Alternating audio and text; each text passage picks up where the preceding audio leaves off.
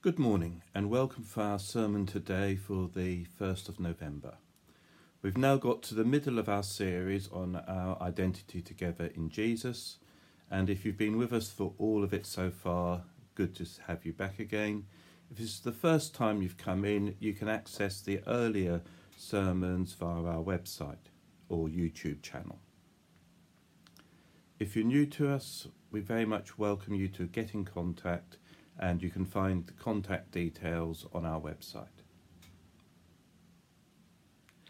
Looking at our identity in Jesus, we're looking at three main themes: that we're accepted, that we're secure, and that we're significant.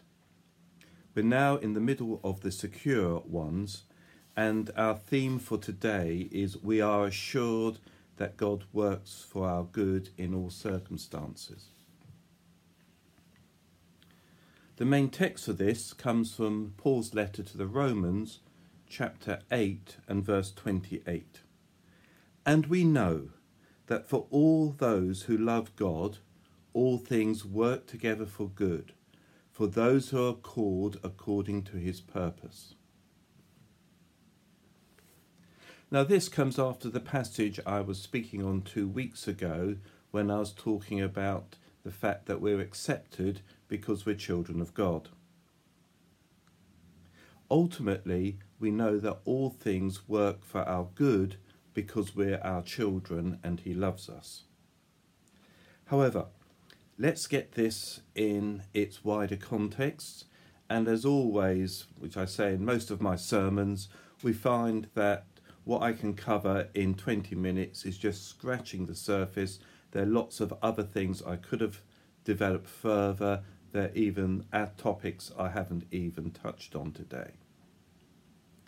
Equally, we could look further before in Paul's letter and afterwards to get more of the context. So I'm going to read from verse 12 in chapter 8 all the way to the end at verse 39 of the chapter. You will notice, if you're familiar with Christian things, that many of these verses are ones we're very familiar with. But as I've mentioned before, often we look at them individually rather than as a whole and see the links between them. So it's worth going through all of this. I'll be reading from the ESV version and the words will come up on the screen. So then, brothers, we are debtors, not to the flesh, to live according to the flesh. For if you live according to the flesh, you will die. But if by the Spirit you put to death the deeds of the body, you will live. For all who are led by the Spirit of God are sons of God. For you did not receive the spirit of slavery to fall back into fear, but you've received the spirit of adoption as sons, by whom we cry, Abba, Father. The Spirit himself bears witness with our spirit that we are children of God. And if children, then heirs, heirs of God, and fellow heirs with Christ, provided we suffer with him in order that we may also be glorified with him. Now, I consider that the sufferings of this present time are not worth comparing with the glory that is to be revealed to us. For the creation waits with eager longing for the revealing of the sons of God. For the creation was subjected to futility, not willingly, but because of him who subjected it, in hope that the creation itself will be set free from its bondage to corruption and obtain the freedom of the glory of the children of God. For we know that the whole creation has been groaning together in the pains of childbirth unto now. And not only the creation, but we ourselves, who have the first fruits of the Spirit, groan inwardly as we wait eagerly for our adoption as sons, the redemption of our bodies. For in this hope we are saved. Now, hope that is seen is not hope. For who hopes for what he sees? But if we hope for what we do not see, we wait for it with patience. Likewise, the Spirit helps us in our weakness, for we do not know what to pray for as we ought. but the Spirit himself intercedes for us with groanings too deep for words. And he who searches hearts knows what is the mind of the Spirit, because the Spirit intercedes for the saints according to the will of God. And we know that for those who love God, all things work together for good, for those who are called according to his purpose. For those whom he foreknew, he also predestined to be conformed to the image of his Son, in order that he might be the firstborn among many brothers. And those whom he predestined, he also called, and those whom he called, he also justified, and those whom he justified, he also glorified. What then shall we say to these things? If God is for us, who can be against us? He who did not spare his own Son, but gave him up for us all, how will he not also with him graciously give us all things? Who shall bring any change against God's elect? It is God who justifies. Who is it to condemn? Jesus Christ is the one who died, more than that, who was raised, who is at the right hand of God, who indeed is interceding for us. Who then shall separate us from the love of Christ? Shall tribulation, or distress, or persecution, or famine, or nakedness, or danger, or sword? As it is written, for your sake we are being killed all the day long. We are regarded as sheep to be slaughtered. No, in all these things we are more than conquerors through him who loves us. For I am sure that neither death, nor life, nor angels, nor rulers, nor things present, nor things to come, nor powers, nor height, nor depth, nor anything else in all creation will be able to separate us from the love of God in Christ Jesus our Lord. As I pointed out 2 weeks ago, the context of us being children of God, and here we can see all things work together for good, is that there is suffering now. Verse 18 talks of the sufferings of this present time. And in verse 20, that creation was subject to futility. The time when we need the truth of verse 28 is when we are suffering, not when things are going well. Therefore, to look at it as if verse 28 says, in God all things work together for good, and things are not going well for me, so what has got wrong, is to misunderstand this verse. The way to interpret it is rather, things might not be going well for me at this moment, but I know that in God all things work together for my good. However, we will often be in the position of not knowing how or why something will work for good. Sometimes we will, in hindsight, see something of what God was doing, but not always. This is especially true of long-term mental and physical health issues. Looking back at verses 24 and 25, it says the following. For in this hope we were saved. Now hope is seen... I'll start that again. For in this hope we were saved. Now hope that is seen is not hope. For who hopes for what he sees? But if we hope for what we do not see, we will wait for it in patience. Now the context is we're waiting to see the full fruit of being adopted as sons of God. We have the first fruits already in the Spirit living within us. But we know our bodies are not yet what they will be after the resurrection. We know that our bodies are subject to disease. Particularly as we get older, we know that our bodies are subject to decay and things don't work as well as they did in the past. looking at creation around us, looking at our communities, looking at our lives, we see that there's frustration because things don't work as we think they should work. And that is true, they don't. Because the effect of sin has corrupted this whole universe in which we live. And therefore, however much we try and do good, there always seems to be something which comes along and corrupts it. We can see improvements in some aspects, and then sometimes we see those fade away. We can see changes because people apply Christian truths to society. We can see changes in such things as the reduction in slavery. But it's never completely removed. There's always other things come in.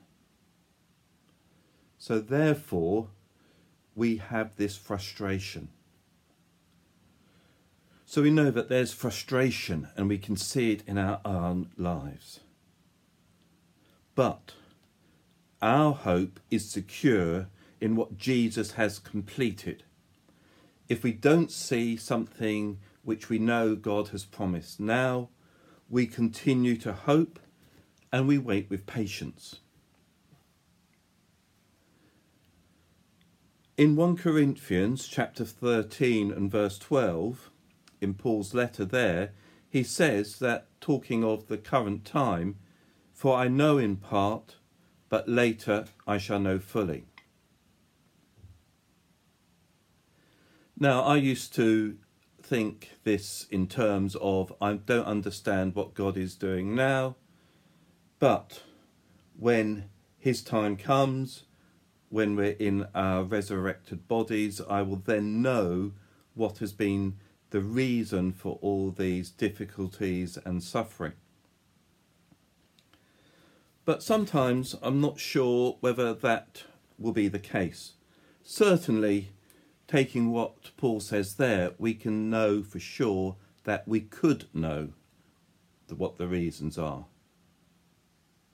But looking at the way the saints in Revelation respond, I think actually there's something more important we will be looking at then. So reading from the Revelation of John, chapter 7 and verse 9. "For I looked, and behold, a great multitude that no one could number, from every nation, from all tribes and peoples and languages, standing before the throne and before the Lamb, clothed in white robes, with palm branches in their hands, and crying out with a loud voice, 'Salvation belongs to our God who sits on the throne and to the Lamb.' And all the angels were standing around the throne and around the elders and the 4 living creatures, and they fell on their faces before the throne and worshipped God, saying, 'Amen. Blessing and glory and wisdom and thanksgiving and honour and power and might be to our God for ever and ever. Amen.' Then one of the angels, I guess I am reading right. Then one of the elders addressed me, saying, 'Who are these clothed in white robes, and from where have they come?' I said to him, 'Sir, you know.' And he said to me, 'These are the ones coming out of the great tribulation. They have washed their robes and made them white in the blood of the Lamb.'" Now is not the time for a theological discussion as to when the Great Tribulation occurs, whether we're in it now or it's something which comes in the future. But the point is, these people have come out of great suffering. And their response is not to say to Jesus when they're before the throne, "Can you let me know why it happened?" Their response is worship. And it's difficult for us sometimes to be thankful to God and to worship when we're in difficulty. Many of those who are my generation will remember that when we were teenagers, a book was published called The Hiding Place, which gave the story of Corrie ten Boom. If you haven't read it, can I recommend it? It's also available on DVD, and I know I've tried using excerpts from it in the past. But it's the story of a Dutch watchmaker and her family, who, during the Second World War in Haarlem in the Netherlands, hid Jews in their house. They were betrayed, and on the 28th of February 1944, they were arrested. And anyone who visited their house, relatives or friends, that day were arrested. All of them were released, apart from Corrie, her sister Betsy, and her father Caspar, who was extremely elderly at this time. I think he was probably in his 80s. Betsy and Corrie were probably, I think, in their 50s.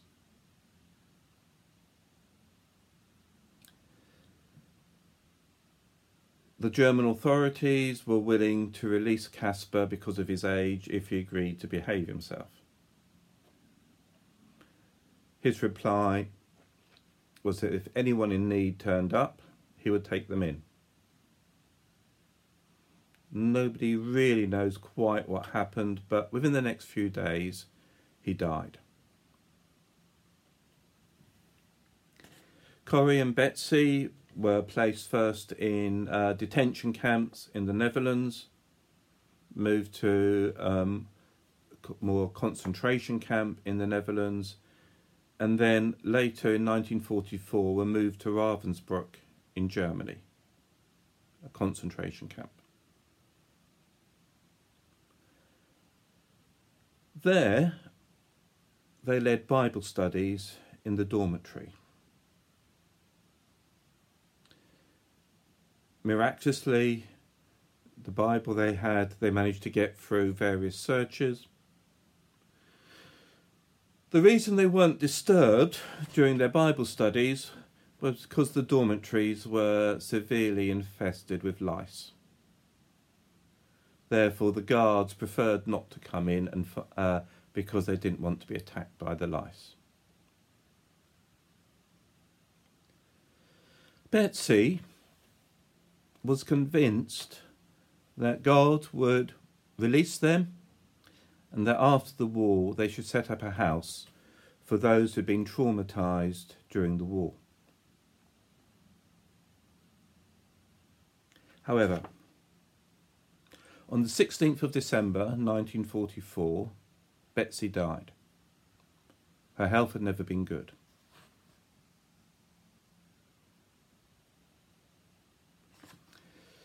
Later in the month, Corrie was actually released. She discovered after the war from the clerk who was responsible for the paperwork that that was an accident and a mistake. A week after she was released, all the women in her age group in Ravensbrück were sent to the gas chambers.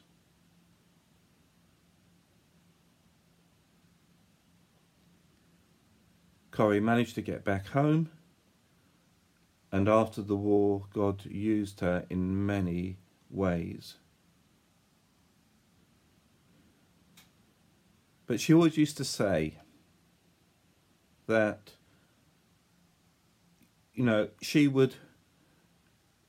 initially she would want to pray that the lice would go.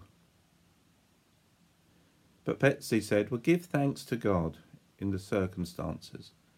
And she could see why later that was beneficial. we are unlikely to be in that kind of situation. As a society, we have so many benefits that things which people would have taken for granted in the past, we now see as being suffering. But let's remember, God is working for good in all that he does in our situations. Because, as Paul says later in verse 31, what can we say to these things? If God is for us, who can be against us? That is something to hold on to. And remember, in all things we are more than conquerors, through him who loved us, because nothing can separate us from the love of God in Christ Jesus our Lord. Amen.